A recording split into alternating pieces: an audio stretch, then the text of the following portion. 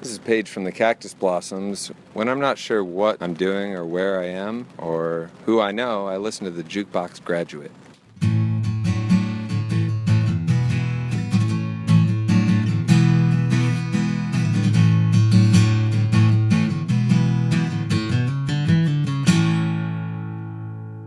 Thank you, Paige, from the wonderful Cactus Blossoms. We're going to hear more from them later in our show. This is Eugene Edwards. And this is Dave Rayburn. And this is Jukebox Graduate. Welcome, Dave. Oh, wait, no. Welcome. You're welcome me. I welcomed you. We're in the lovely... what's the name of your studio?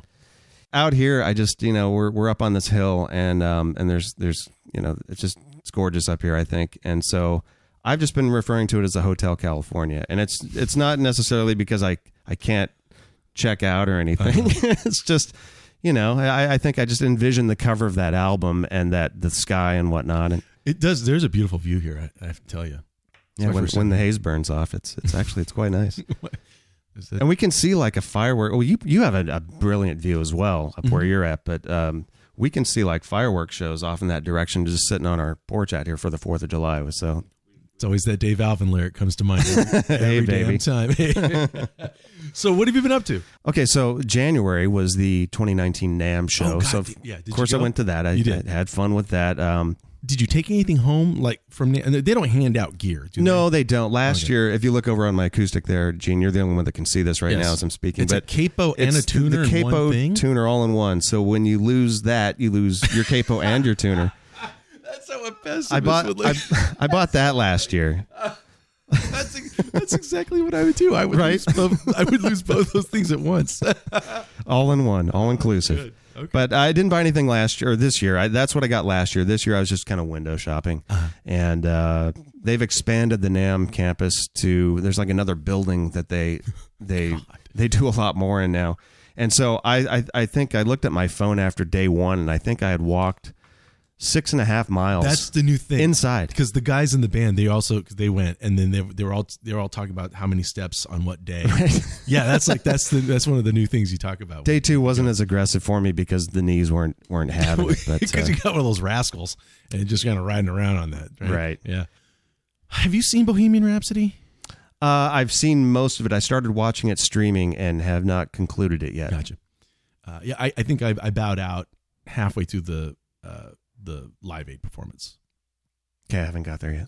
So, trying to set aside my problems with the movie overall, I just want to mention it. It does remind me about the relationship of rock and roll in movies, which is significant. In fact, you could even make a case historically that it begins with a movie. It begins with Blackboard Jungle and them using Bill Haley's Rock Around the Clock, which was already a record that was maybe 2 or 3 years old. But then it was reintroduced to the public via that movie during the crazy teen movie era. Yeah, and I think they recut the song again. I think as a fresh single. I believe so. Anyway, so rock and roll and movies, they're very, very tied into each other. And then there's all those teen movies of the 50s that managed to wedge in a new artist in there, and that's why The Girl Can't Help It it really is great, because you do get to see these young artists. I mean, they're not performing live, but you're not going to. It's hard to see full color footage of some of these guys. So and that intro with Little Richard and Jay Mansfield, it's just a fantastic. It just feels like a fun rock and roll movie. And of course we have Elvis. Now, someone, I think I've already told the story, but someone, I think it was Mark Knopfler. It was a British rock star guy, saying how it was always mysterious. It's like, why did Elvis go into movies? Like, that's so weird. Like, you're clearly the best at what you're doing, and then you don't change genres, but you just switched mediums altogether. And he said until he came to America, Knopfler, and he realized that movie stars were bigger than anything. Yeah. And so in Elvis's time, if you really want to be something, you have to be a movie star. So, and then obviously Hard Day's Night, which really, really helps. I mean, you can use a movie can help give an artist an identity. It's artifice, yes, but it's in the way that Purple Rain somehow fleshed out who Prince was. Right. So you realize, I mean, he's not quite playing himself. It's a little bit of this, it's a little bit of that. But at least you get to see a little more of their vision. Or even Once, another example. A beautiful film, yeah. The inside track of music, how it's made, what kind of people are making it. Yeah. What's their drive. And ultimately, you can tell why the movie was made, though. Yeah. It's always a very important part of why I'm even a musician is the Buddy Holly story with Gary Busey. And which, going back, it's practically fantasy. I mean, it's so devoid of any facts of how anything actually had really happened. There's significant members of that story that are just not there at all. So many things are just flipped around and changed around that I don't really. But to me, it's sort of just the performance. I mean, this guy's Gary plays and sings live. Those actors are playing those tunes right there in front of an audience, and that's the energy I think that ultimately I remember. That was the infectious thing. So with Bohemian Rhapsody, I was just confused. Like, who's this movie for, and why did they make it? It's not to give an accurate account of how things. No, because everybody's picking apart timeline stuff. It's really wacky. Yeah, and it's not to show off the ability of the actor because, but he's lip syncing, which he's not the first to lip sync in the movie. But I do feel like, there's no kid that we could have found on Broadway that could act and sing this stuff? She keeps a Moet Chandon in a pretty cabinet. Let them eat cake, she says, just like Marie Antoinette. Like, I just feel like, did we try hard enough here? And I know that, and the executive producers being a couple of members of Queen, and I think their deal was it can't be R-rated. That was the deal. It's like, well, you can use the tunes, you can do it, but it's got to be. Which I think the reason they made the movie was to sell the catalog. They're passing it to the next generation. And I'll tell you this, because I've been, obviously I hit record shops all the time, and when I'm talking with some of the owners, in fact, there's Spindles out in Temecula, right? They're like, just you walk right past their shop, and there's an AMC movie theater, and Bohemian Rhapsody's playing there. And when I was in there, I'm like, how's your Queen catalog selling? We don't have any. We can't keep it in. Yeah, that's what I'm hearing. Yeah, young teenagers especially. They're eating it up. They're just eating it up. As the songs are great, and Freddie was special. Sure. That band was special. I mean, they had. But to me, it was like, what was so special about that band was that it's not often that you get a group that has both a singer and a guitar player who you can identify in one note. Mm-hmm. Oh yeah. Also, you had a band who all members had a hand in writing at least one of their hits. Yep. And I thought those things that were special about the band just kind of don't really get. They don't get the focus. No.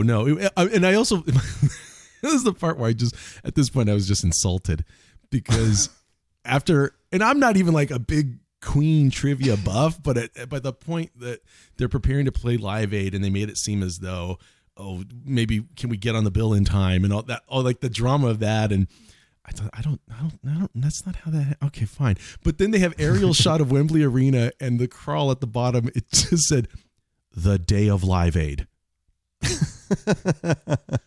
We can't look this up, guys. Come on. August 15th, 1985. We can't go to a year, anything. It's just the day of Live Aid. It's like, that's like, that keeps it timeless. Is that? Oh my God! I'm partly thinking you're not even incorrect, right? But it was like. It's like for because a 7-year-old couldn't keep track of the date, so we'll just put the date Live Aid so you understand. Right. And I was like, what?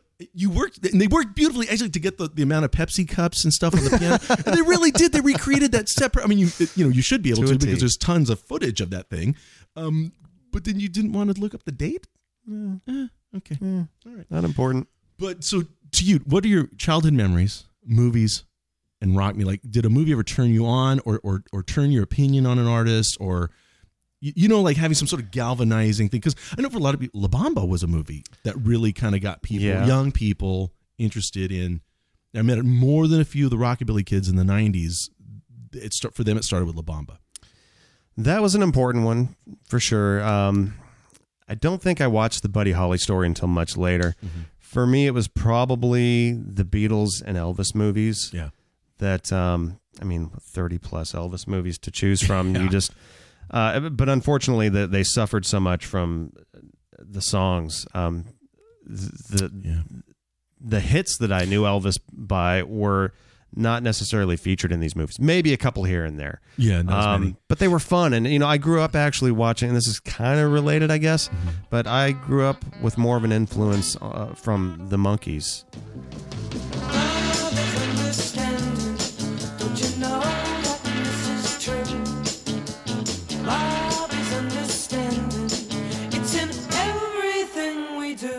I was just about to go there. Yes. And that rest in peace, Peter Tork. Yes. I watched that religiously, after school throughout the week, and they were funny, and the songs were great, and they were good. Comparable to the wackiness of the Beatles, and the Marx Brothers. I mean, depending on what you knew at the time, and also what it also got from Hard Day's Night, I think, but also suited. When they started playing those episodes again in the 80s, that's when I think MTV, that's when I caught on, because somewhere in the 80s, MTV started rerunning, and my mom was really, she was like, you got to see this. And she was dead on, because the pacing of those episodes, the editing is so fast, which would have been strange actually would have been strange unless you were watching Rowan and Martin's Laugh-In, which also had just like 250 jokes an hour, and it was jump cut, it was fast. Yeah. But it suits, frankly, that 12, 13, 14-year-old brain. It moves at that right pace. And these guys, and it was cool that they were a band. They were trying to get to the gig. They were, they weren't already the Titanic Beatles. They weren't like this monolith. They really were these kind of goofy, just every day was an adventure, because you like to think that these guys are in their early 20s. They're underdogs, and you want them to win and get there, and and then the songs just never disappointed. Right. They were so good. They were so good. I mean, you really had the cream of the crop playing on that thing. And Peter would come on the K-Earth morning show quite often. Oh, would he? And it would usually come around the time of the Rock and Roll Hall of Fame nominations, because it was really his desire. He really took it personally that the Monkees were just never considered for. And I thought he had a point. I always thought he had a point, that whatever reason you're going to give me for the Monkees not being in the Rock and Roll Hall of Fame, I'd say, then so-and-so shouldn't be in there. There's plenty of artists who didn't play a single instrument on the records, and the Monkees did end up playing a few. So that doesn't, and they did change things. They actually changed things. When I say my thing of, can I imagine rock without you? I can't, because you can't ignore just what impact that had and what influence that had in terms of, okay, we need to make a video for this song. Yeah. What do we do?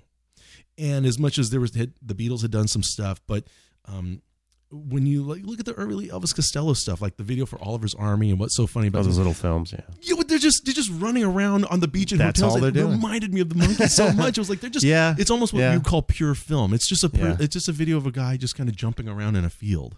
That's all he's doing. What's great about the Monkees shows, of course you get 30 Elvis movies, 31, whatever it is. You get a handful of Beatles movies, and those movies provide you with what you would call today a music video, right, for several songs. But with the Monkees TV show, like weekly, you were getting songs. Cut, yeah. You were getting, just the amount that you were getting. Yeah. That was at least half of what you were looking forward to. You wanted to hear that song and see their clowning around in that quote unquote video. And at that rate, by the way, you couldn't expect any band at that time to write, perform, record, mix, produce, all that stuff at that rate. You're going to have writers and other musicians and other producers. I mean, the Beatles themselves wouldn't have been able to keep that pace. Yeah. Every week having something like that over the course of how many episodes was it a year? Anyway. Well, so you brought this up about movies and rock and roll. Yeah. Now, I never saw this, but the Monkees did make a film, right? Head. Yes. It's kooky. I mean, it was definitely a misstep at the time. Is it like a psychedelic kind of thing? Yeah. That really just wasn't what they were about. But they were trying to latch on to what was at that time, maybe happening. When you hit your wagon to Jack Nicholson at that time, things are probably going to be a little squirrely. All right. Yeah. So, I've seen it. It was, they were definitely trying to move away from. You should watch it, because I will. Movies that were really bizarre at the time, or then when I first saw it, I was a kid. I'm thinking this is off the rails. And part of it for me was that it didn't have the pace, and it wasn't that compressed fun that the episodes had, but that's not what they wanted to do in their movie anyway. They wanted to embrace counterculture, and they want to show that we are part of this thing. And they truly were. As people, they were really, really involved with a lot of those things. But there's certain movies when you go back and think, well, this really isn't as outrageous as it seemed even when I saw it when I was a kid, much less what it must have been like in 1970 or 69. So it's, it's interesting. It's interesting. And you do, and it's just as much to watch their episodes with these funky character actors popping in and out.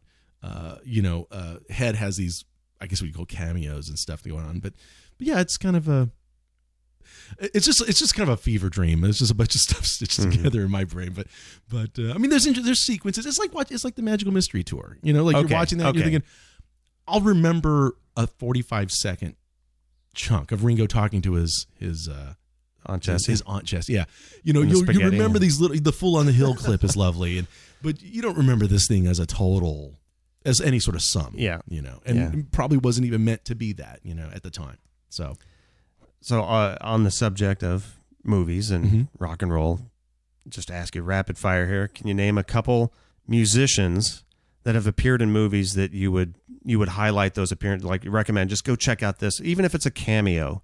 Do you have any favorites that you like to go to? Now, for me, I've got a couple. Probably my favorite musician appearance in a film, in a non-music role. I sound like I'm at the award show. Levon Helm in The Shooter. Well, he had a few. The Shooter, well, yes, but The Shooter is one of my absolute favorites. Levon. Go to YouTube and find that scene. Levon had the ability. Frankly, there's an authenticity. He was just so charismatic. He was so handsome. He's Loretta Lynn's father and coal miner's daughter, and you buy it, man. Like he's just right. Let's see. But as a non-music role, because. Well, I guess it could be either. I just know the Levon role that I was mentioning is definitely just an acting role, but I look forward to that part every time I see that movie. I always get a kick out of seeing John Doe when he's in right. Is it Boogie Nights? He has, right? Boogie Nights. And of course, and then the Great Balls of Fire. Yeah. What's 50% of nothing, man? Love that line. And of course, it'd be weird if I didn't mention Dwight. And he has a whole other film career. I mean, it really is. But if you haven't seen Logan Lucky, I genuinely, when you talk about watching a movie and looking forward to somebody like, is that character going to come back again? That's certainly in that category. Let's see. Do you remember Made in Heaven? It's the Timothy Hutton and Kelly McGillis film. Yeah, kind of. Okay, there are some cameos in there. Okay. By Neil Young, Tom Petty, and Rick Ocasek. Do Ocasek and Petty play the same person? No. Okay. But they kind of have that look, right? I thought Dylan was really good in Pat Garrett and Billy the Kid. He doesn't have to do a lot. He just, but he can hold the, like he's enigmatic enough, right? I think just in terms of like he can take his place right there on the screen. He's really good in that, I thought. That's probably a lot that I'm just not thinking of now. I'm sorry. I just love when I see a musician pop up in a film, especially when they can Waits hold in The their Fisher own. King. Tom Waits in a lot of the movies. Homeless guy in The Fisher King. Yeah. So enough about movies. Enough yapping. We should play some tunes. What would you like to hear? I'm feeling something up tempo because we've been talking a lot. There's something that just came out. What do we got? It's an album by the Cactus Blossoms called Easy Way. Those guys are so sweet. Let's hear Please Don't Call Me Crazy.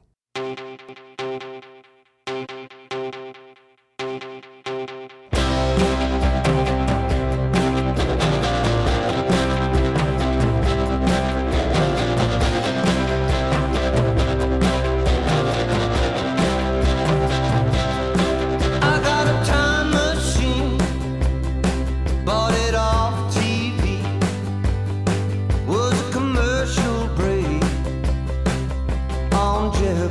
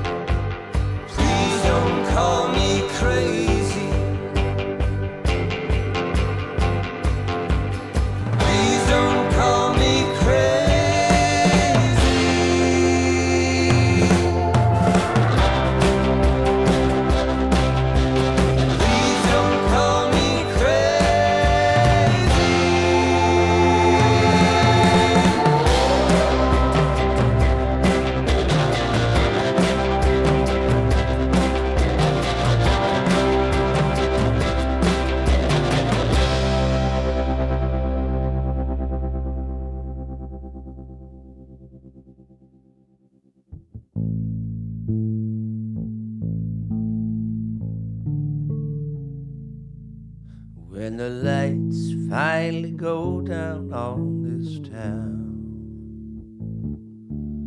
and the quiet of the night is the only friend you found.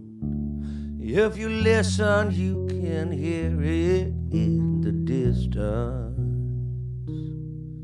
that highway whisper all around. Now the cars, they don't know just where they're going, and the stars don't need to know they light the way. No river ever cares just where she's flowing, if she makes it there someday. Well, highway whisper just enough to bring me home, and highway whisper everything I wish I'd known. When there's no one else around to hear that lonesome sound, whisper so I know I'm not alone. Won't you whisper so I know I'm not alone? Have you seen the moon crawl across the sky? Have you heard the traffic hum as the hours roll by? Well, I'm not asking you for much, just a horizon and a touch of a hobo's lullaby. Well, highway whisper just enough to bring me home, and highway whisper everything I wish I'd known.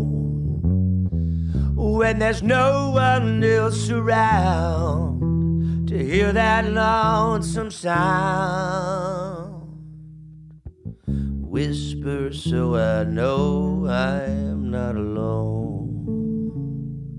Won't you whisper so I know I'm not alone?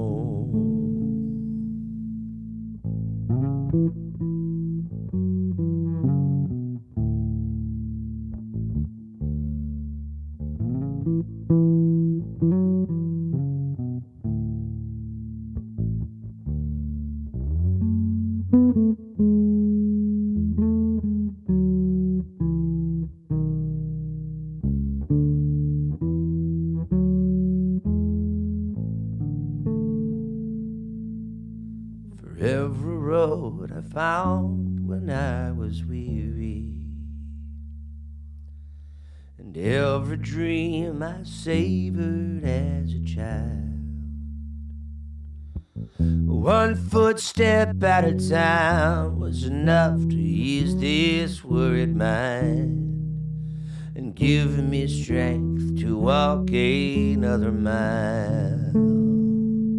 Well, highway whisper just enough to bring me home, and highway whisper everything I wish I'd known. When there's no one else around to hear that lonesome sound, whisper so I know I'm not alone. Won't you whisper so I know I'm not alone?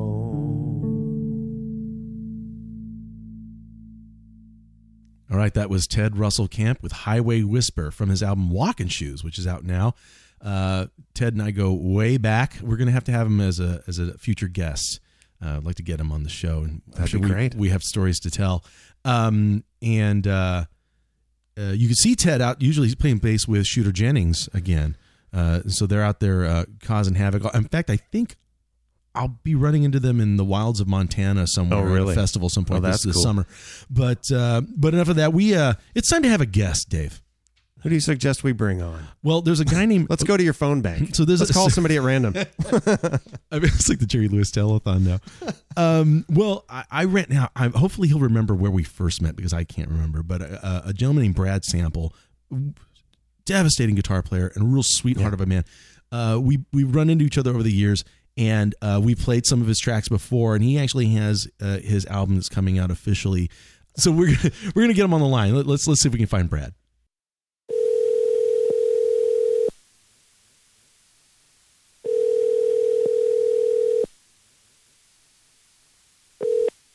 Hey, man. Hey, buddy. Hey, Brad. Hey, Dave. How are you, man? Tremendous.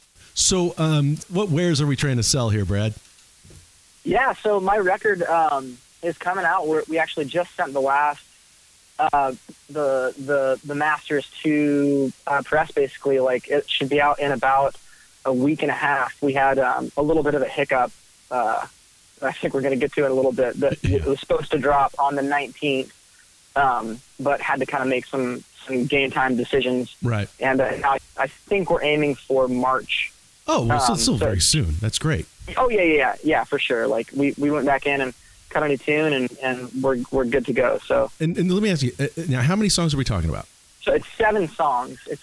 And it's funny, my buddy Bobby Holland, who helped me make the record, he's a great producer. Like, he mixed, like, Kesha's last record and did all the new Maggie Rose stuff and then vibes, and, he's got, like, 3 or 4 Grammy nominations down his, on his wall, and just a super good bud and good friend. He was the one that kind of encouraged me to make the record last year. We're studio roommates as well. Mm-hmm. And he helped basically, he was the reason why we were able to expedite it and make the new track happen so fast. But as far as the songs go, we've both been digging these short records lately, and the thought of like making an EP just didn't feel totally right to me. I really wanted to make a complete thought with like no provisions or excuses one way or another. Okay. Not that making an EP is a bad thing, at all. It just, in this situation, it was like we had this group of songs and we wanted to, like really like finish a thought from beginning to end. Mm-hmm. And so we didn't really make any bones about calling it a record. I think it's 36 minutes of music all in. And, yeah, there you go. And, okay, hold on. Yeah, because there's now that's a funny as record geeks. This to me is a worthy question to go into.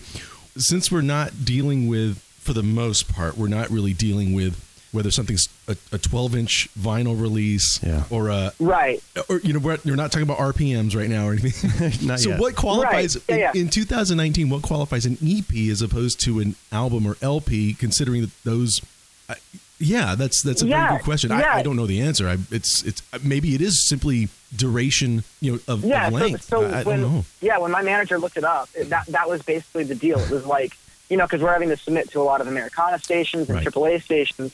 And a lot of times they don't want just a single, they kind of want to be able to pick and choose. And so you have to give them a full record, right? And so, it was kind of strange. I'd never experienced that before, because I was in a rock band for a long time before that, and they didn't care, like as long as you send them 2 minutes of fury, they'd play it. But with the Americana stuff, like, and the AAA stuff, I think that a lot of the stations and program directors and music directors pride themselves on like finding a deep cut that they really dig spinning. Sure. So that, they'll generally spin a single, but then they also really like finding something kind of like that nobody else is playing. And I get that. It's totally cool. But so when she looked it up, it's like, I forget what the actual time is. I think it's like a long playing record is like 20, it's like late 20s, like 27, 29 minutes, somewhere in there. Well, I'm thinking to myself, because one of my favorite albums of all time, Born to Run by Bruce Springsteen, has 8 songs on it. Right, it's only one more song. Yeah. Now, some of those songs, a couple of those songs are 10 minutes,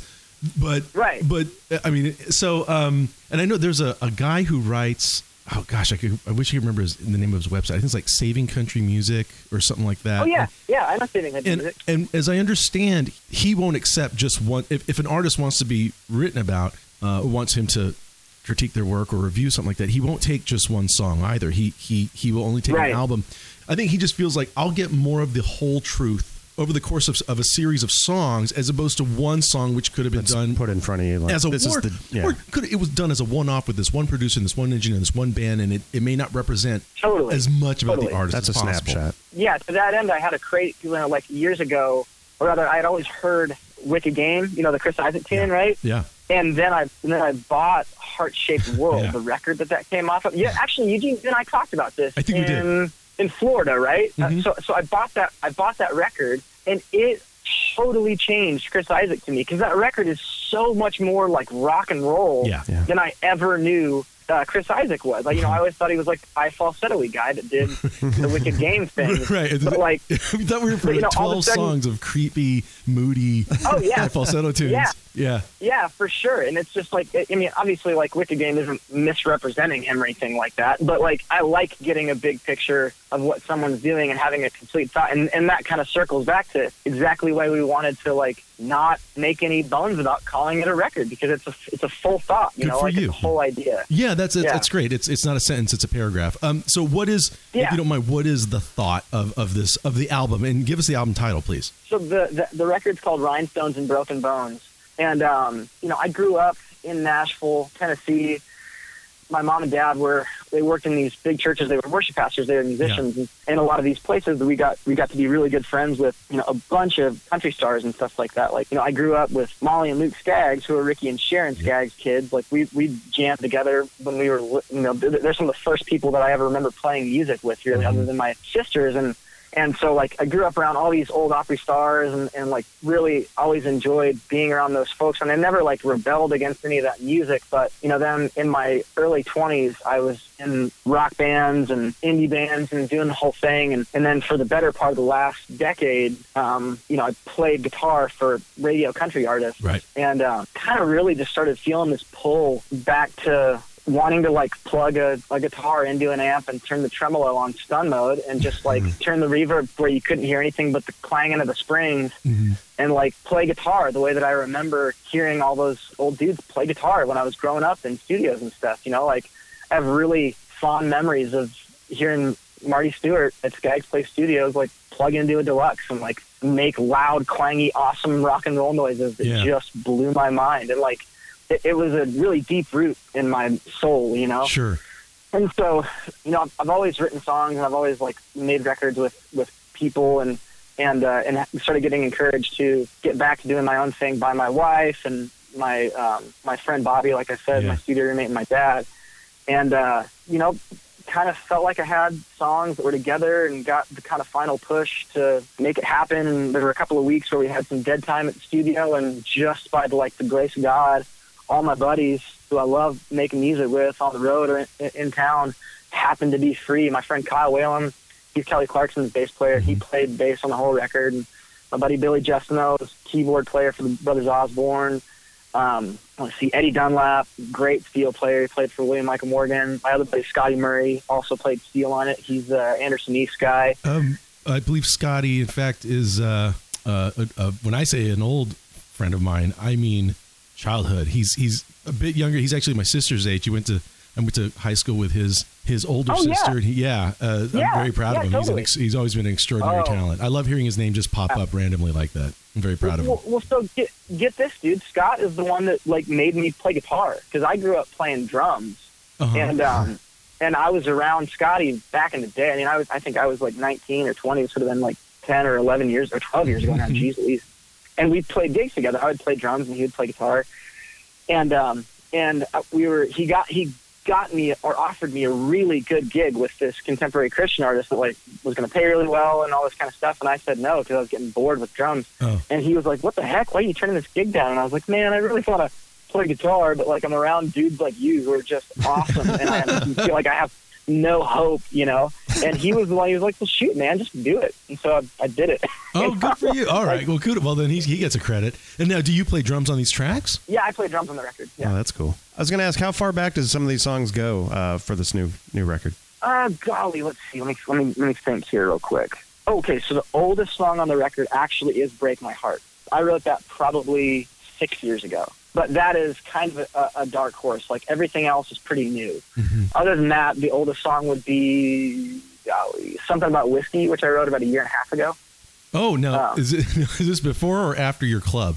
What's that? Don't you have the club? Didn't we speak about this like on Monday nights? Oh, the Whiskey Club. Yeah, man. Yeah, so Top Shelf Club in Nashville. The Top Shelf Club. I knew it had a better name. Yeah, exactly. Yeah. Well, so, yeah, no, this would have been maybe in the midst. The idea, honestly, came from me and my now my wife, my lovely, awesome, beautiful wife, Rebecca. When we were dating, we were broken up for a while. Mm-hmm. You know, as any like good dramatic love story goes, like it wrecked me while we were broken up.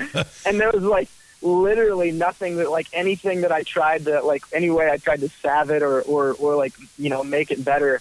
It just didn't happen. And literally me and Rebecca were like talking about songwriting this one time when we started throwing this idea around, and that chorus just kind of came, like really the hook just kind of came out. And then I went to the studio the next day and just kind of locked myself in my room until it was done.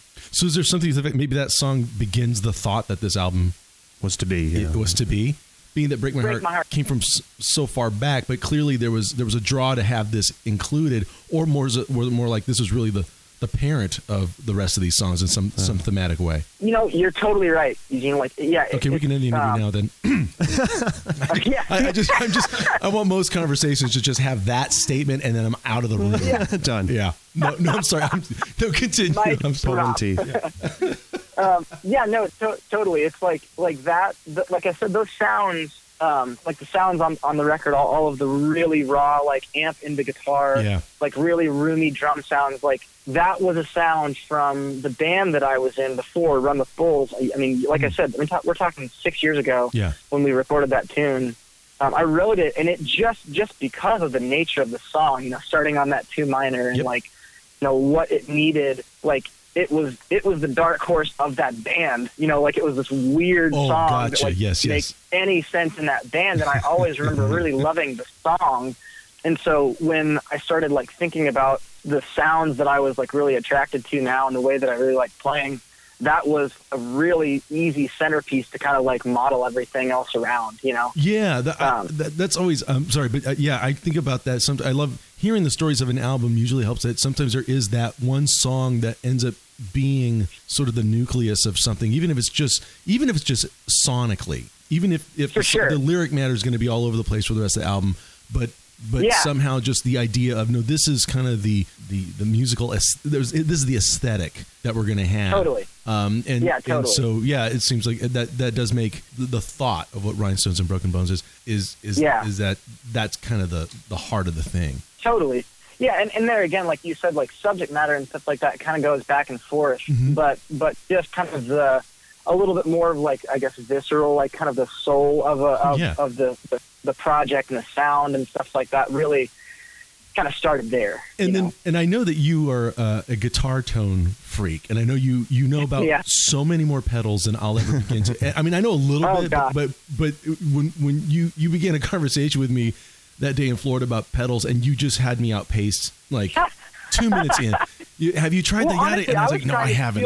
I don't know. And I was overwhelmed. I was trying to steal tricks from you, man. I didn't know what the heck you were doing. So I was trying to steal. Oh, so bless your heart. I gotta, but I gotta say, so what was it? I don't mean this as a joke, but was it difficult for you to just go to that? I'm just like the discipline of just taking a guitar and plugging it straight to an amp and saying, okay, that's it. Oh man, honestly. Because we're aware of our options. Yeah, I mean, honestly, it was so relieving and so comfortable and so awesome. Like it was almost exactly the opposite. It was like, you know, for the last 10 years of my life, and I still play for friends. I don't mean to like say that like I hated being, you know, like a well-paid gunslinger. Like I really enjoy it. You know, like I had a blast. But, you know, like when you commit to playing for somebody, like, you know, sometimes you get leeway and you kind of get to do your own thing and stuff like that. But you're like making the sounds that are in their head happen, right? Sure. And so like I was always like putting, you know, speaking of pedal boards and stuff like that, I was like, you know, my wife would always joke with me, like one of my favorite things to do would be like get a new gig and have to put the pedal board together because I kind of enjoyed that puzzle piece of it. It was really, I really enjoyed it. But that was one of the commitments that Bobby and I made, was just like, if it's too complicated, it's not right for this project. Like if we start working really, really hard, it's either not the right sound or not the right time, or we need to come at it from a different angle. Because like, you know, I mean, I think like I remember when Kyle and I were tracking the drums and bass, like I literally had 2 snare drums sitting next to the drum kit, you know, and it was very much the same with the guitar stuff. It was like, you know, most of that record is like Jazzmaster into a Bassman, you know, with like maybe a treble boost pedal on the front end of it just to hit it really hard. But like, other than that, like most of those sounds are just really honest. That's very Jerry Kennedy. That's very, very early and mid 60s Jerry Kennedy. And also very Wrecking Crew. It's also very LA Wrecking Crew setup too. And there again, it was liberating. It was like you go like, well, these are my options. I mean, obviously they're not like, everybody knows like you have a million options, right? Like, but the way that we just kind of chose to go like, these are the sounds that we're going to go for, and we're going to make these things work as hard for us as we're working for them to make the sounds that we hear in our head. Yeah. And it was awesome. I mean, it was really, really fun. So yeah, I mean, like the nerdery was definitely there. New word. It was just, all right. Yeah, thanks. Yeah, nerdery. It was definitely there. It was, it was just in a different direction. You know, like we were really digging deep into like when you're used to having like you know, like all these pedals and all this like super gushy nonsense in front of you, it gets easier to play, right? Like stepping on a big muff, and like absolutely, you know, all of a sudden you feel like Van Halen, like you can just shred all over the place, right? So like digging into the stuff became more about like making sure like, well, is this solo worth playing this way? Because if it's not worth playing this way, I guess I need to come up with a better solo. You know? Well said. Like, so as you guys geek out with all the tech talk here, and I'm just milling around by the front door at Guitar Center waiting for you guys to finish up, it's obvious. I'm sorry. It's obvious that you are a hell of a guitar slinger, and the sounds on this record, or the tracks I've heard, are really phenomenal. But do you think that there's going to be a fire that catches here from the songwriting now that you've compiled these really strong tunes and you're putting them out there? Do you feel like the songwriting aspect is going to create the same kind of passion that maybe your guitar playing has, or even come close to it? Man, that's a great question. Jeez.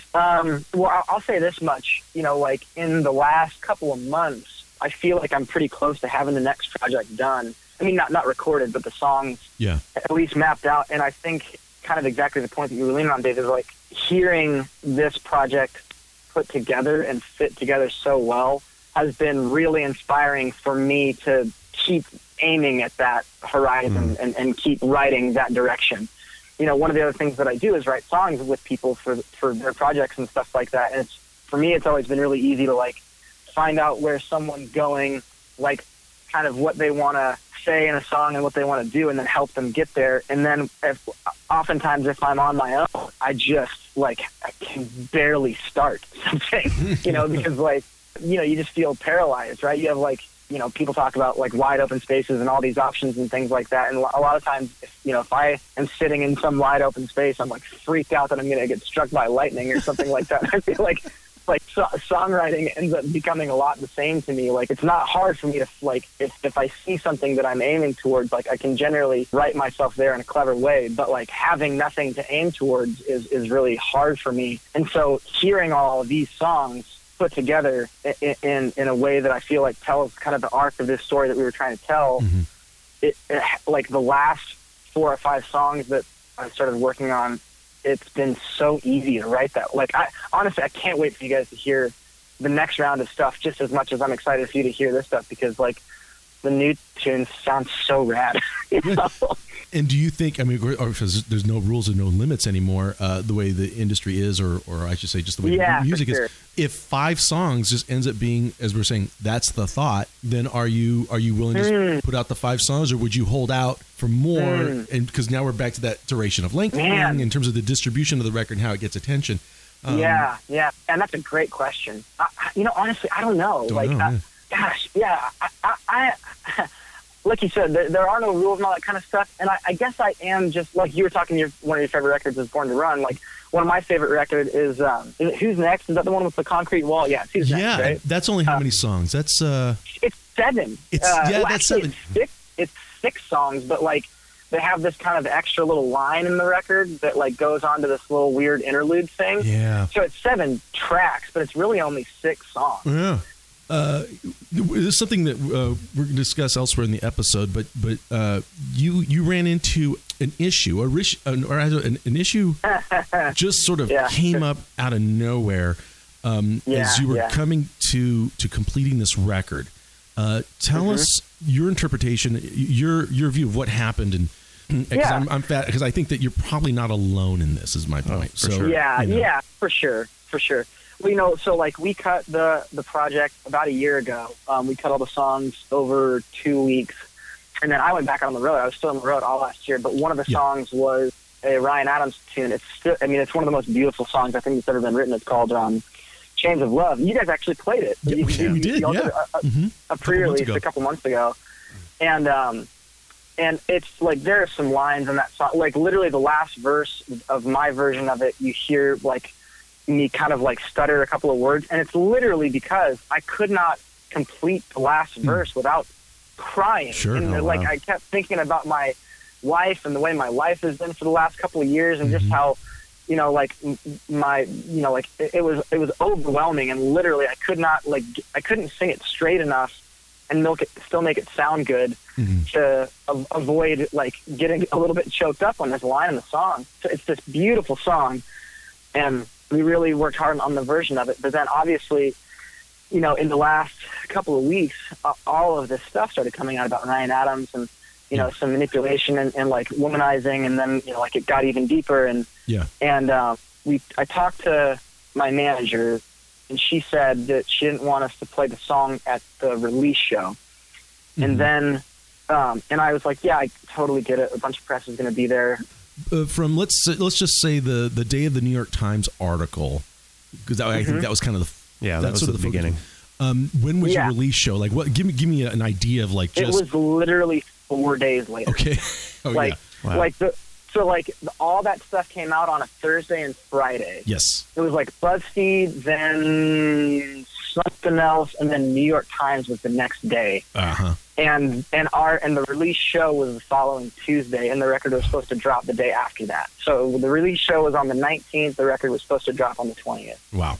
And so when BuzzFeed stuff was coming out, my manager was like, she goes, I just don't think it's a good idea with the press that's happening. I was like, oh, of course, yeah. So we'll not do it. And then it kept getting deeper and deeper, and all these things kept coming out, and she called me that night, and thank God for her, because literally I wouldn't have even known any of this stuff. Like, I barely pay attention to the news, let alone, this sort of thing. Like my Instagram feed or anything where I might have seen anything like that's literally just like, pedals and trail running gear. Like those are things that I'm into in my life. So that's like all I see. And so we read through a lot of the stuff together. She kind of started talking about it. She called another friend of hers and asked for some advice. And I just, I honestly, like, with a little bit of solidarity and thinking like kind of the way that I would be representing the project, and then also people that would be listening to it, it just didn't feel like a good time to have the song on the project. Right. I try not to cast judgment on anybody on either side of that line. I don't know Ryan Adams. He's one of my favorite songwriters in the world. I hope he gets his stuff figured out, and I hope people feel like they're taken care of on the other side of that line as well, however that shakes out. But as far as my part in it, that I didn't even mean to have, with releasing the song on the record, it just didn't seem right to have it on the record at that time. Sure. So we literally we made that decision on Friday night, and basically had to call Mr. iTunes and Mrs. Amazon Music and be like, oh my God, Briggs. Yeah, because that's already in the pipeline. Oh my Lord. I mean, it was I feel so bad for my manager, because she was just on the horn, for days and days trying to get all that stuff pulled. And there again, she made it happen like a champ. And then back to the whole, arc of a record and arc of a thought. We pulled the song, and then I started listening, playing through the songs in my head, and I was like, man, it just doesn't work with just these 6 songs. It's not the same project, that cover was it was the only cover on the record. Yeah. But it was really a linchpin. I mean, literally, it's like a joke. It's on the track list. It is the middle song on the, it's the 5th song or the 4th song on the record, or whatever the heck it was. And it just the record just didn't make sense that way without something that kind of filled that void. And so we were kind of thinking about what we could do. Do we want to pull one of the new songs that we're so in love with? And that just didn't make sense to me either. And then I was like, well, let's just call it an EP. But then I was like, well, it's way too many songs for an EP. Like, we're killing the whole point of what we were trying to do. You know, like, I just don't, there was no good answer. And my wife, Rebecca, actually pointed out that the Long Black Veil rando YouTube video that me and my friend Kendra Chantel and my cousin Anna were working on some vocals on this thing, and we just started singing that song one day at the studio, and it turned out really cool, you know, like baritone, tremolo guitar, and just vocals and stuff. And so Rebecca said, well, what about that song? And I was like, no, it's got to be like a tempo rocker, this kind of thing, a lot like, I was even thinking about doing like, you know, Because the Night, speaking of Springsteen, I was thinking about doing, you know, Because the Night Belongs to Lovers and all this kind of stuff. Sure. I've always loved that song and felt like it would kind of fit, but we just didn't have the time. I mean, you know, like to still expedite it and make it happen quickly, it was just not enough time. And so I called a friend, Mr. Ricky Skaggs. God love that man. He saved the day. And he, Unbelievable. You know, he came and he sang it with us at the release show, and then we cut it literally the next night. Unbelievable. You know, and it just like it really made the record a record again to me. Just in the opposite direction, you know, like it like if that cover was kind of like the linchpin on the middle line. Yeah. You know, instead of it being, we'll say like plus 10% or whatever, it was minus 10%. The you know, from like the plus 10% of the Chains of Love, like it kind of still fulfilled that need, but in a totally different direction. Right. And I just love it. I think it turned out really well. Yeah, and there's a video from that record release show, and I was going to ask you about the appearance of Ricky Skaggs standing next to you playing on that. Yeah, he's been like a mentor of mine for a long time, and kind of you know, in a lot of ways, like a musical father figure and stuff like that. Just like he's kept me out of a lot of trouble, and really, anytime I had a real big question about music or the industry or anything like that, he's been a super supportive, really cool, willing ear and shoulder for me to lean on and all that kind of stuff. So knowing that little, the reason for the switch out and how this all came about and how Ricky was part of that, and you played it at the record release show, I encourage all of you to check out that video. Yeah. Because I think that story adds a whole lot to the meaning of the song placed within the record now. Yeah. And all great records have these really interesting stories behind them that you wouldn't have guessed. And this certainly is one. And I think it's, I think you handled that with great judgment and taste. So kudos to you in a time when we don't spotlight good judgment and taste often enough. Yeah, and I can't even take all the credit for that. Like I said, a lot of it was like, you know, my manager and my wife, and just like talking to women and like what sounds right to you guys? Like what I don't even know how to navigate these waters. Sure. I don't know if anybody does. I think that's we're making it up as we go along. It's part of how we all improve. That's kind of totally, it's part of the thing. It's just like I think if we did a little bit more listening to each other and not as much just like squawking, everybody would be better off. You know? Yeah, certainly. So a lot of the credit for that decision, you know, is like totally out of my court. It was you know, like me just kind of listening to what other people were saying. Yeah. And then the ultimate conviction of it just being like, I just think this is the right thing to do. Yeah. So. Well done, sir. That way to navigate those tricky waters, and I'm glad you're putting out your own music. But by the way, where did we first meet? Golly, Eugene. So we met in California in Bishop. It was Bishop, California. That's what it was. Okay. Yeah. It was that outdoor gig. It was right next to that, like, it's like... Yeah, right next to it was a weird rodeo thing. There were flies everywhere, and it was like a million degrees. Yeah, it was probably pretty bad during the day. Yeah, oh gosh, yeah. I was playing for a girl named Brooke Eden, who is a rock star, man. Just a great singer and a cool gal. Yeah, she's opened for us quite a few times over the years. Yeah, sure. But I was her musical director at the time, and we played, like, we opened up for you guys, and then we played like a barn raising party on the other side of the fairgrounds right after that. And that's when we really ended up talking. Yeah, we had more of a chance to speak then. Yeah, that's right. Yeah. It's funny. So I place you Bishop, and then I place you Fort Lauderdale, Florida, on the beach. Was the next time we actually got a chance to speak. So Lord knows we'll bump into each other again. So now live dates in the running? What? And again, in 2019, a man such as yourself, how do we go about pushing a record such as this? Yeah, so like right now our plan is, you know, we're reaching out to as much terrestrial radio as will have us. And as far as we've been added to some really great stations that we really are appreciated. Lightning 100 in Nashville was like really quick to jump on board and has been really, really great to us. Some other stations like up towards Louisville and into Indiana and stuff like that are really, really pumped about the full project coming out, and we can't wait to get a lot of the terrestrial stuff going on. But also, like, you know, I think the name of the game right now in a lot of ways is like getting people excited about stuff. It's so funny for me to even say because it's so not the way that I generally consume music, but like getting people pumped about stuff on YouTube, on Spotify, on playlists and stuff like that. Like, it's blown my mind with our specifically Spotify stuff. Like, you know, I'll get a text message from my manager and say like, "Hey, you just got added to so and so's playlist," and I'm like, "Who the heck is this person?" But you look at their playlist, and there's like 1 million people a month are listening to these playlists that these like random strangers are putting together, and it bumps our spins like crazy every time it happens. Great.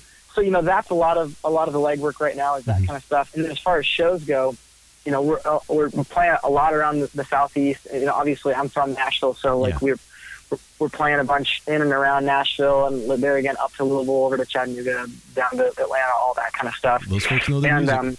Yeah, man, there's a lot of cool ears out there. You know, we're planning on doing a tour this summer, hitting as many festivals as we possibly can. I don't know if it'll be on the in the books or in the checkbook mostly to make it all the way out to California. No, of course. But you know, like, obviously we would totally love to. So right now it's like, you know, it's just guerrilla warfare, man. That's a lot of legwork for everybody. Yes, so it is.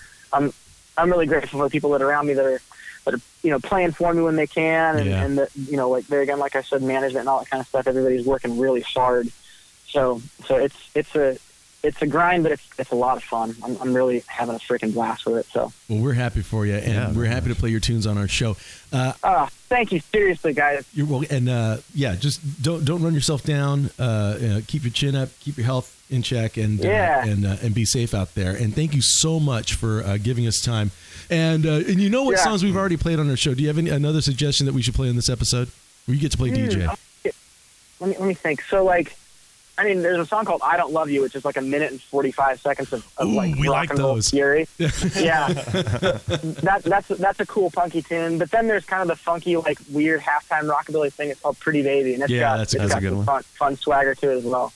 Well, I'll tell you what. Like I said, travel safely, getting back home, and who knows? Hopefully, I'll see you this summer somewhere at a festival. Yeah, totally. Thanks so much, guys. I appreciate it. Great talking with you, Brad. All right, y'all too. Take it easy, brother. Be good. Cheers. Bye. Well, as the man requested himself, here's Brad Sample with "I Don't Love You."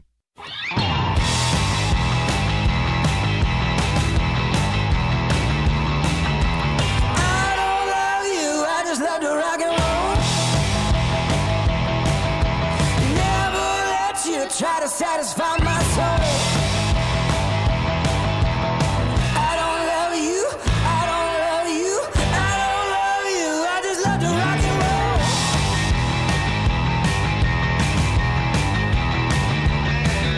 Well, I don't love you. I just love to rock and roll. Never let you try to satisfy my soul.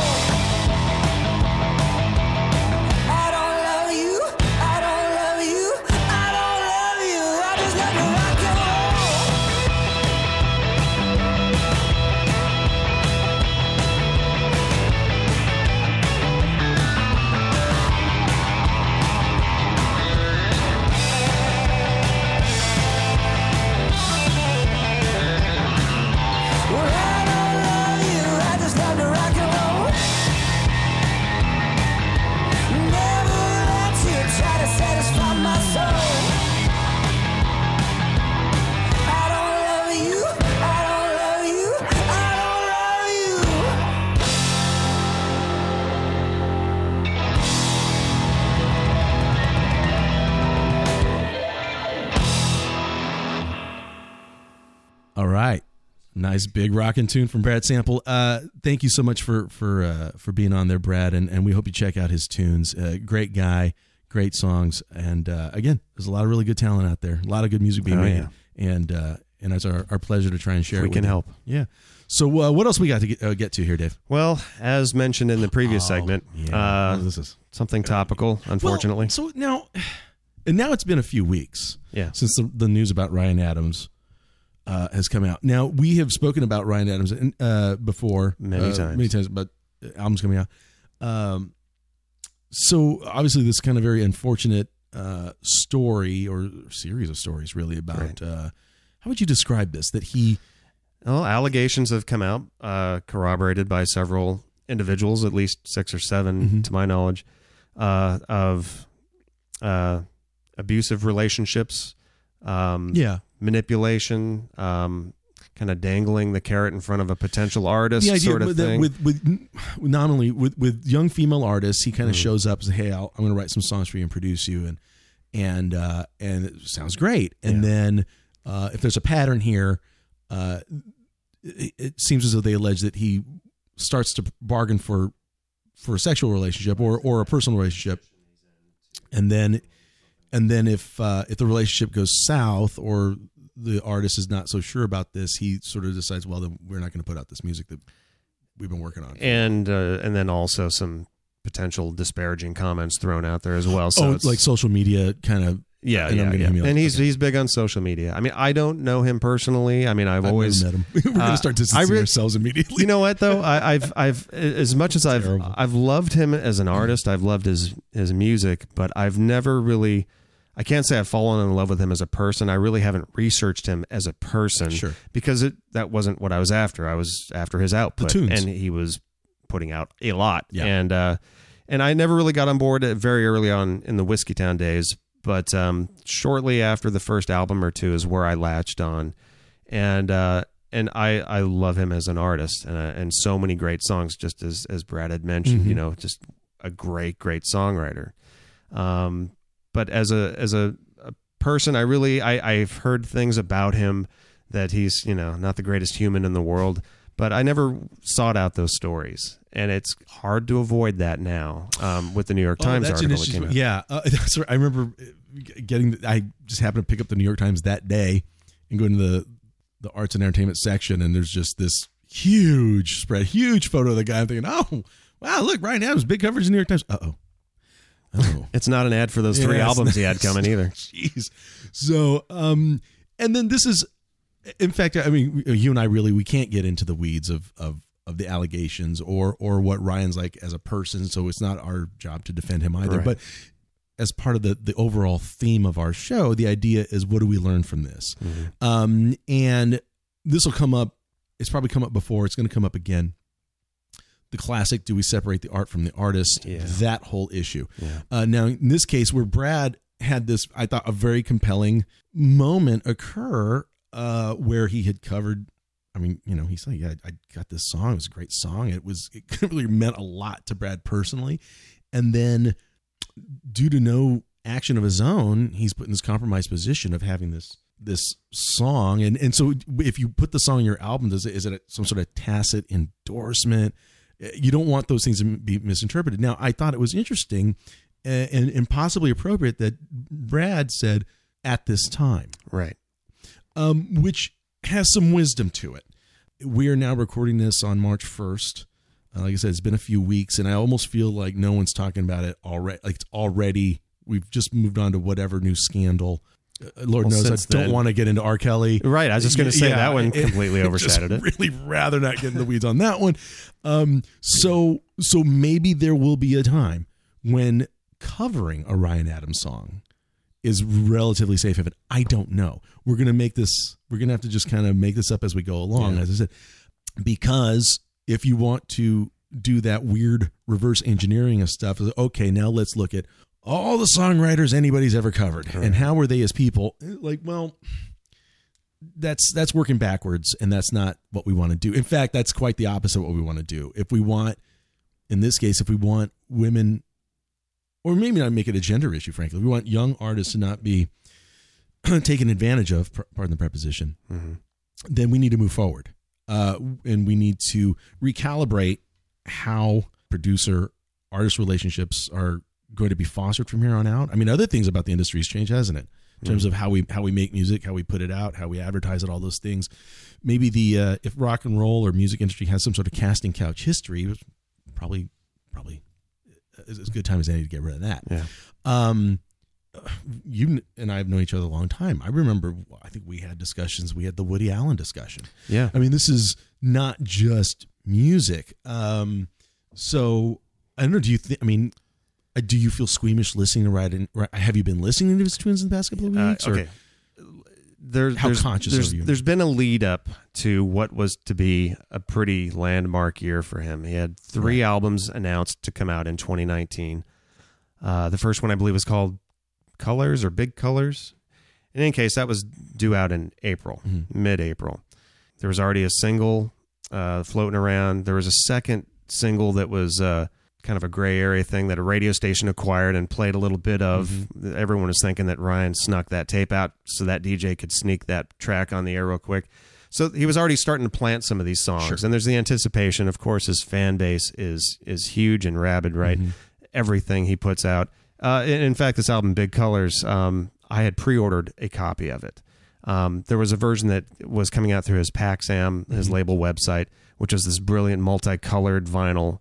And I think you mentioned found out about it too late. I got the Twitter notice or something, and when I went there, it was sold out. Gone. And I was bummed. Yeah. But since it's called Big Colors, I noticed that I got an email from Spotify that Spotify subscribers could get this exclusive green translucent vinyl version. It's okay, I'll get that one. And then I noticed maybe Newberry Comics was getting a special color, or I love Newberry Comics. Like all these different indie retailers were getting certain exclusives. So you're getting all the colors of the rainbow, and this caters to the Ryan Adams collector base. Sure. Every color variation, a limited number, whatever, they eat that stuff up. And I'm one of them, right? Yeah. Because I told you about that Prisoner box set that came out about a year or two back that opened up like a stage and the video games and all that stuff. And so I love that stuff. So I pre-ordered my copy through Spotify. And then what happened, like this news comes out and the label, it's his own label. But Paxam has a distribution deal through Universal. And they pulled the distribution and all the money tied into promoting that. They yanked it. So all 3 are off the books, all 3 albums. It doesn't mean that he can't put it out himself. Correct. But that's going to take, first of all, it's going to take some desire by his fans to want to now buy all those records, but it's also going to take some extra legwork on his end to figure out how to do this, how to distribute it. And he could do like what, Radiohead was doing and do a self-distribution kind of thing as well, but he may be on his own in this case. Anyway, so like I said, I've been a fan since past the second or third solo record. And there's been, a couple albums here and there where I've fallen off and didn't have any interest in, and then came back, like when he did that Taylor Swift cover album, which was amazing. I thought so too. I think I talked about it in the very first episode because I just said, because that was an education for me. Again, what I learned, what it taught us was don't judge the book by the cover. People just automatically like to shun people like Taylor Swift, especially if you're not into her genre of her style of music. I just realized I wasn't into the production.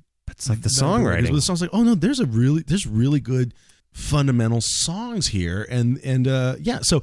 Yeah, I just I don't know what will become of him or the women involved. I hope I thought it was interesting. I think knowing that we wanted to ask Brad about this. Yeah, I think you had mentioned earlier before we started recording that it was you really could be anywhere on the. I think in terms of the general reaction was very, very wide ranging. Yeah, because they're the like remember in the day when John Lennon made the Beatles are more popular than Jesus thing, and then you start seeing that the films. I wasn't there. The films of the bonfires of the vinyl records being thrown into a stack. Yeah. There are those that completely disassociate with any sort of cancer, like that, and then there are others like, and I think it's okay to be in any part of that range as long as you're at least addressing it honestly yourself. Now, for me, and like you brought up Woody Allen, right? I'm a huge fan of Woody Allen's films.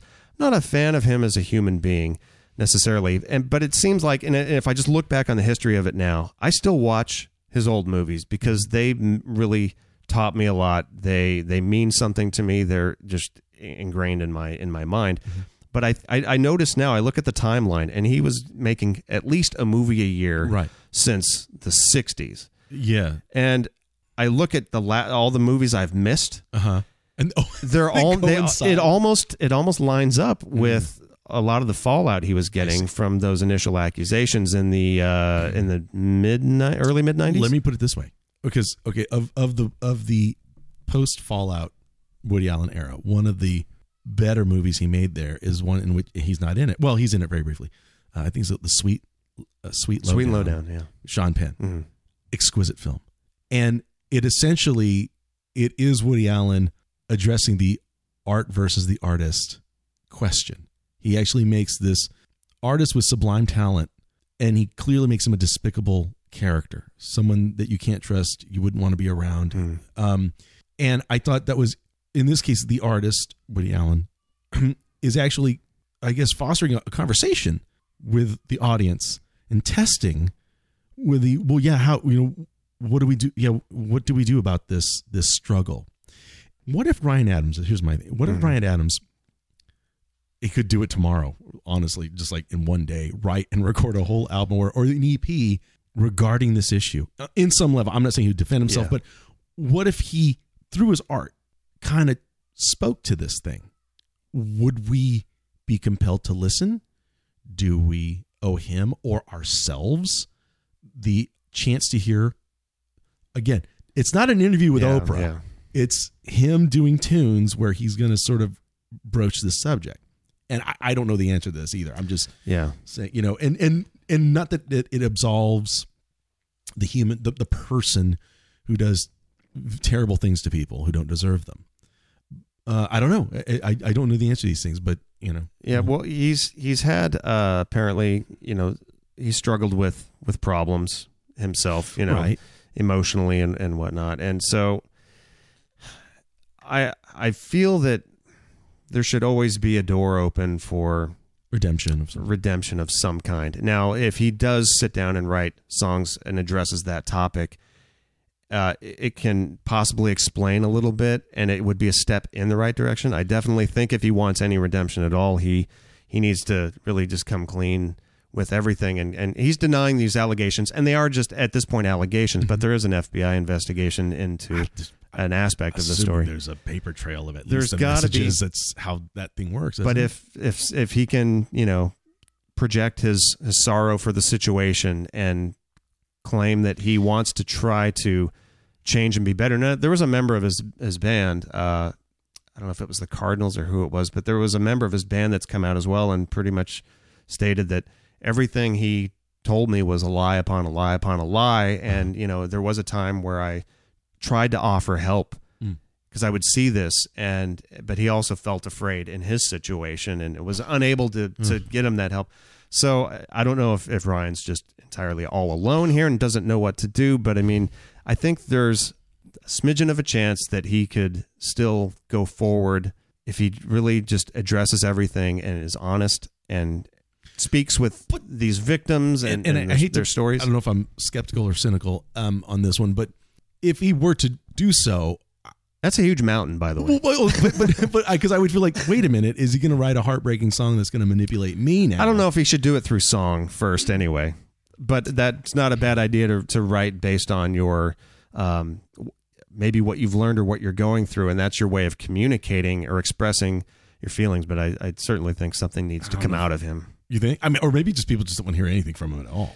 There's a lot of people like that, and I'm at the point to where at first I was kind of in denial when the story came out, because it's like, no, I love this music, but it's, at the same time, it's like, well, if this is true, this is pretty despicable, and I wouldn't want that, for example, to happen to my daughter. We have daughters, we think about that, and then as I was reading more articles and hearing more podcasts and vlogs and whatnot of other people sharing their opinions, you're finding that there's people all over the spectrum of how they're reacting to it, and I started finding myself like, now I haven't listened to any Ryan Adams music since the story came out. It feels weird to do that.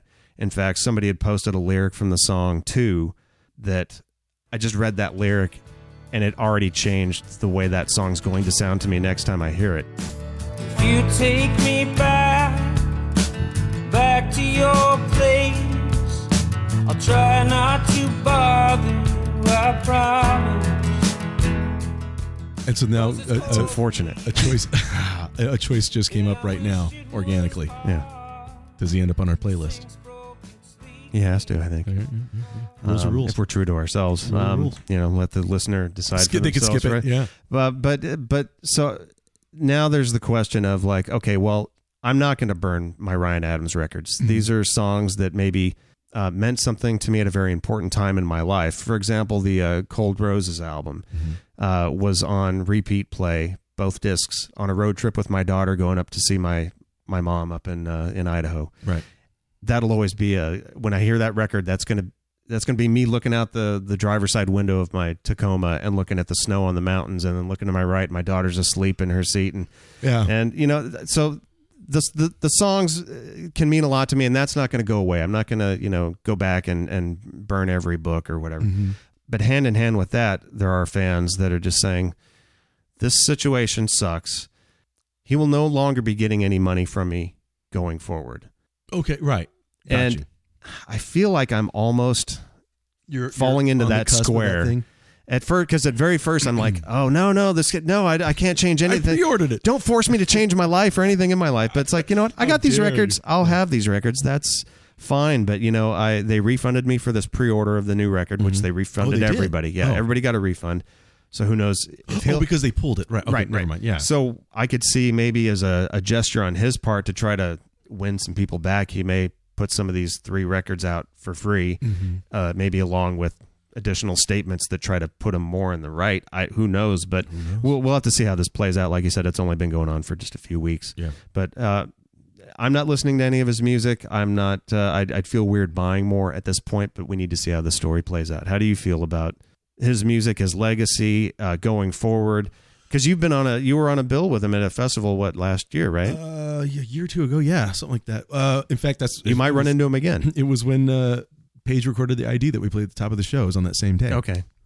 I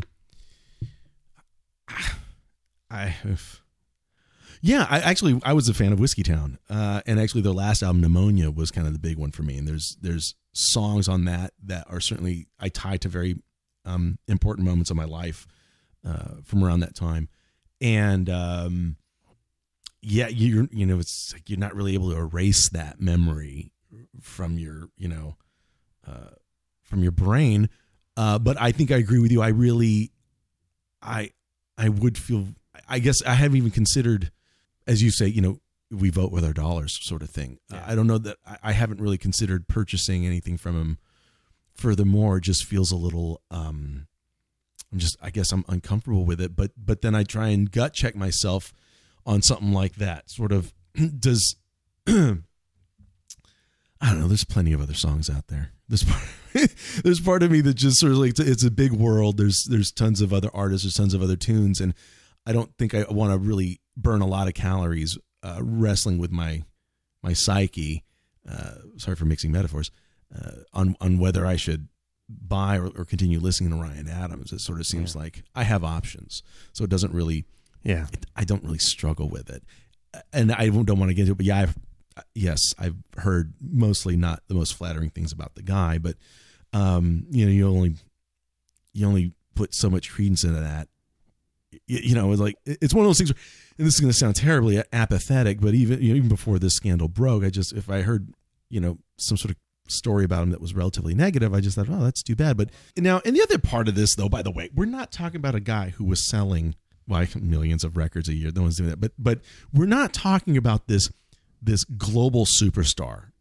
What I'm saying is this is not the same moral. I hate to drag yet another tragedy into this, like the moral quandary of Michael Jackson. Yeah. Where it's just this. Jackson was such an elevated thing, just commercially, like it's hard to imagine how big of a star that guy was, because we have big stars now, but they're not like Michael Jackson Thriller era famous. Yeah. Ryan Adams was not that famous. And I don't mean to say that he had to be more famous in order for this to be a bigger sin. I'm just saying that I think there's just a handful of music fans that are really wrestling with this at all. His audience wasn't massive. He has a rabid fan base, yes. In the world of Americana or whatever his genre is, he is one of the bigger names, certainly. He can certainly fill venues, all that. But I think this is I think we would have to get the pulse of this whole thing. If we're asking somebody else off the street, we'd probably have to come up with we'd have to come up with another artist about this because they'd say Ryan who. Michael Jackson's an easy one. That's an easy one. I mean, it's a tough one to discuss, but it's at least a recognizable one. I don't know. I don't know. There's been controversy going back so far with so many artists. Yeah, Jerry Lee Lewis, Chuck Berry, Don Henley, Jimmy Page. You've probably heard about a bunch of those stories, and a lot of them actually have parallels to this current story, somewhat from a different time. We tend to forget. I listened to all those records today. That's a great point. Well, that's just it. Do we? Yeah, tragedy plus time. If it bends, it's funny.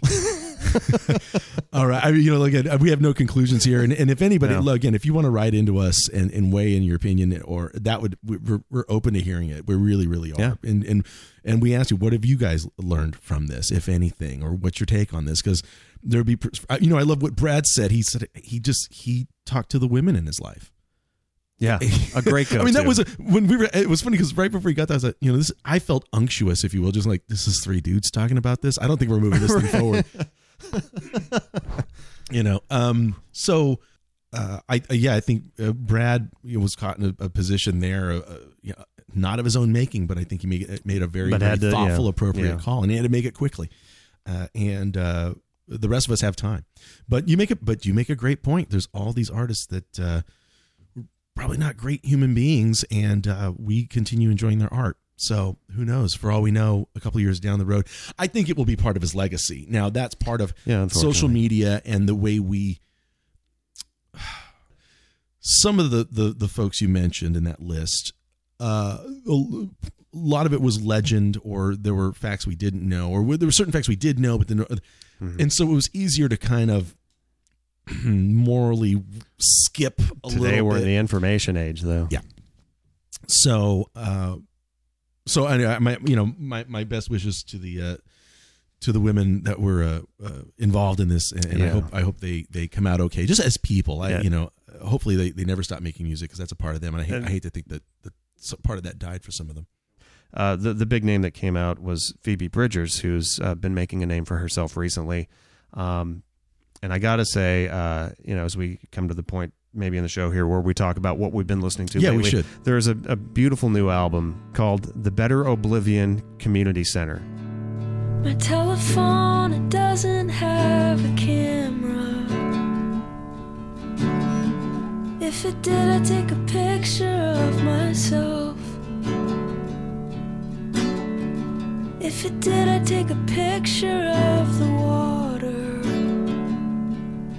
and the man on the off-ramp holding up the sign that's asking me for help.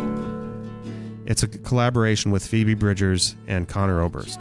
Oh, another very prolific guy. Yes, and I kind of, I got that record just before this story broke. But now that I'm listening to it, I think, man, this has got to be a great, safe landing spot for her to work with a guy like Connor and make a record like this, and somebody who, it seems like would be in a protective, productive situation to pick up and move on. Yeah. Exactly. So anyway, so that's something you're listening to. Oh yeah. There's a new record coming out by Sun Volt. Oh. There's a new record by Steve Earle called Guy. Yes. Through New West Records, and it's a tribute to Guy Clark. Cass McCombs has a great little record out. Yeah, my friend Bob Mayer just did an article or an interview with him for Mojo. Oh, really? Yeah. We'll put a link out for that. Yeah. There's a group called Fiddlar that I discovered recently that I really enjoyed.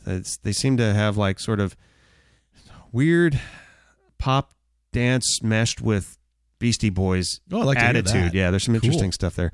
Paul McCartney. Now, I've it's hard to enjoy Paul's voice in recent years, unfortunately.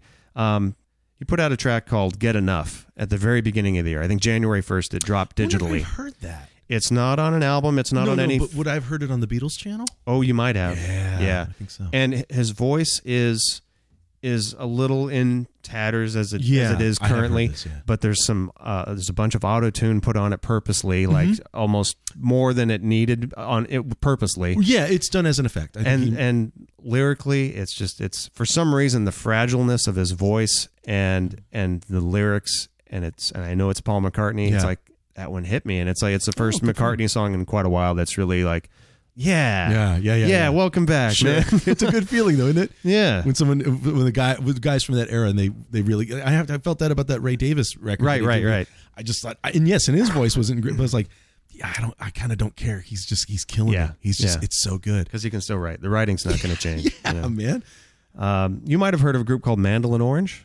Vaguely familiar. Okay, that's going to go on the playlist. Okay. You need to check that out. Okay, another group called Unloved that I've got turned on to. The High Strung. I'm not sure if you're familiar with the High Strung, but one of the band members is the guy that wrote, was it Bird Box, or what's that movie that really, the Sandra Bullock thing? Yeah. Huh. He wrote that. Oh, good for him. And then the band's just a sideline thing. And I see. So they've got a new record out, and High-strung, and they've got the High Strung, and very Beatlesque influences in there. Oh, cool. Really check that one out. Okay. I think you'll enjoy it. There's a new John Mayer single I'm really liking. Yeah, everyone's really You like that one? As we mentioned before, Robert Pollard and Guided by Voices are back with like a 30-plus track album. Really liking that one. The Flesh Eaters have a new record, and that's like the punk supergroup on the West Coast. Yeah. So you've got DJ Bonebreak, Dave Alvin, John Doe, Christie of Divine Horsemen. Yeah. I saw them at Amoeba about a month ago playing some songs from that, and fantastic. I mean, it's just cool to see old punks, still doing it.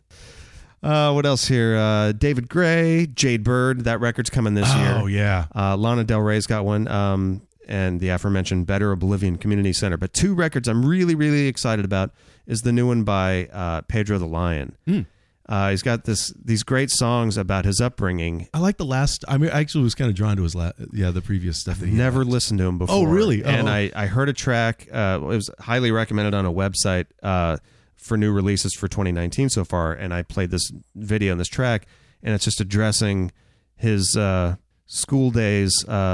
You tell a joke about somebody, and everyone gangs up on that person, and then you've instantly ruined that. You've scarred that person, and you've ruined that friendship. And this is like 30 plus years later, and he's reflecting on it. Pretty much like, I'm sorry I hurt you. I should have been listening. And it's interesting. Really, really, it's called Quietest Friend.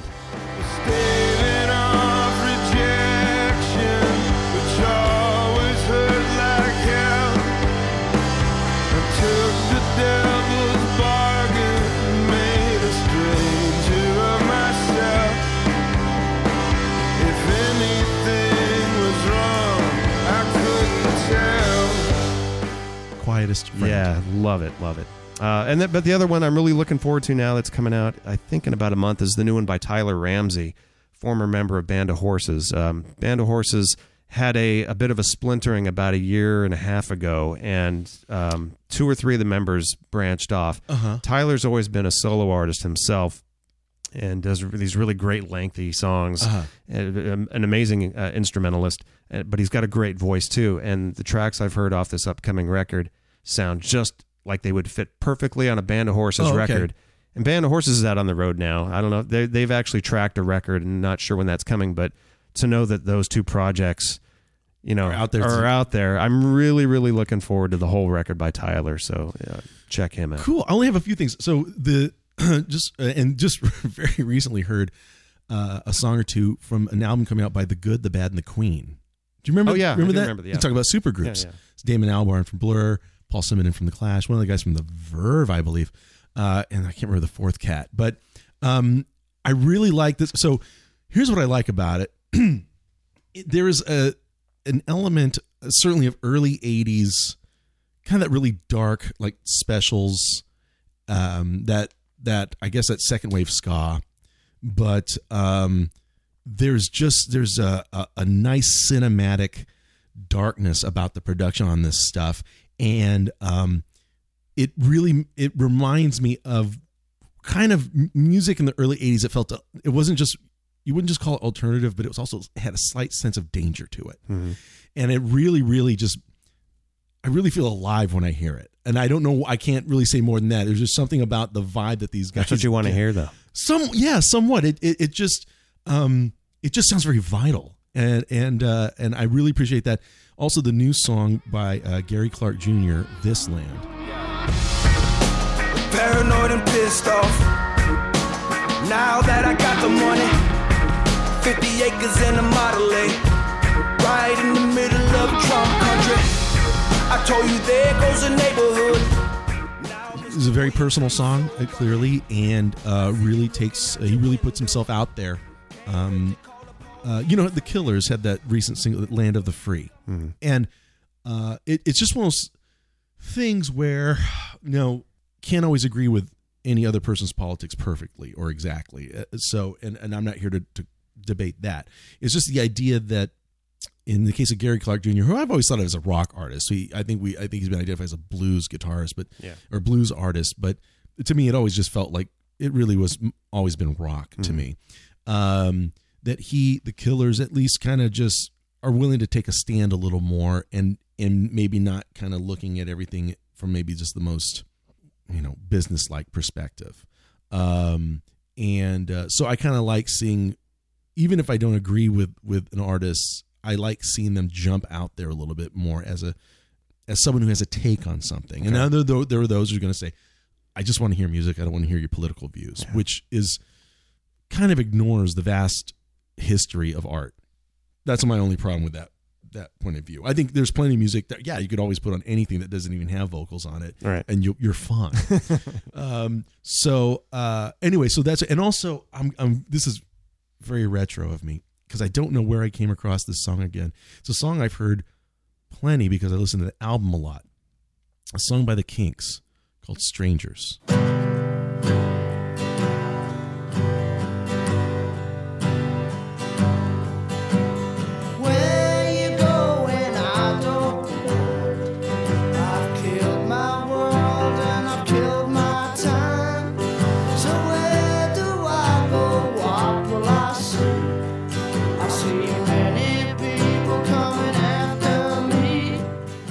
It's off the Lola versus Powerman and the Money Ground album, and it's a ballad. It's one of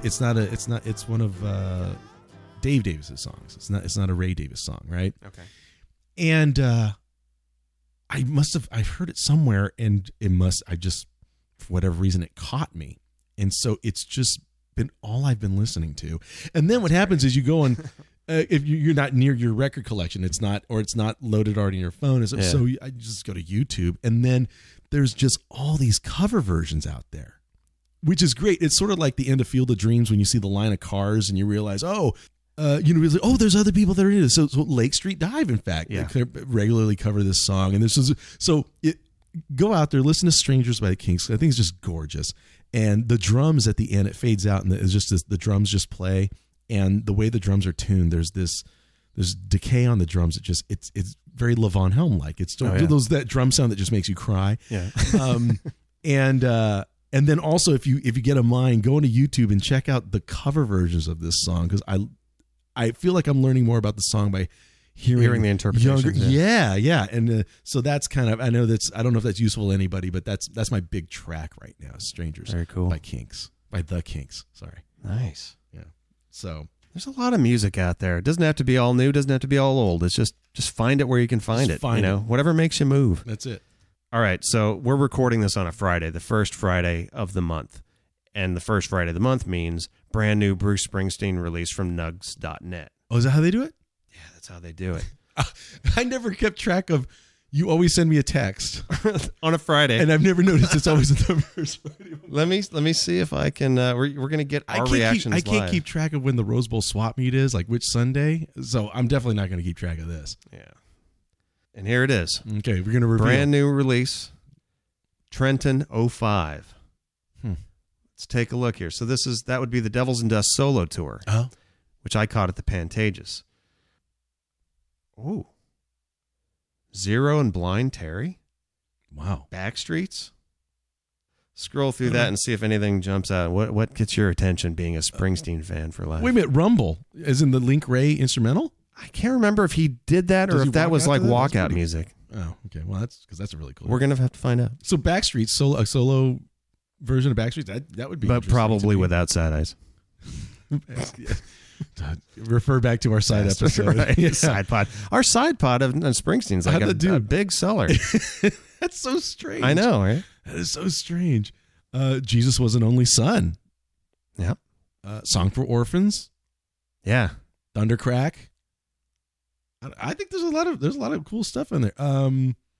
Yeah, I think that's actually pretty good set. More than enough of that set list makes it pretty compelling. I've only seen a couple shows at the Pantages, and it was Springsteen on that tour, and it was Bob Dylan with Amos Lee and Merle Haggard. I remember that. The gal I took that night, we'd gone on 2 dates, and they were both concerts. The first one was Shooter Jennings with Ted Russell Kamp. Okay, cool. At the Viper Room, and that was cool.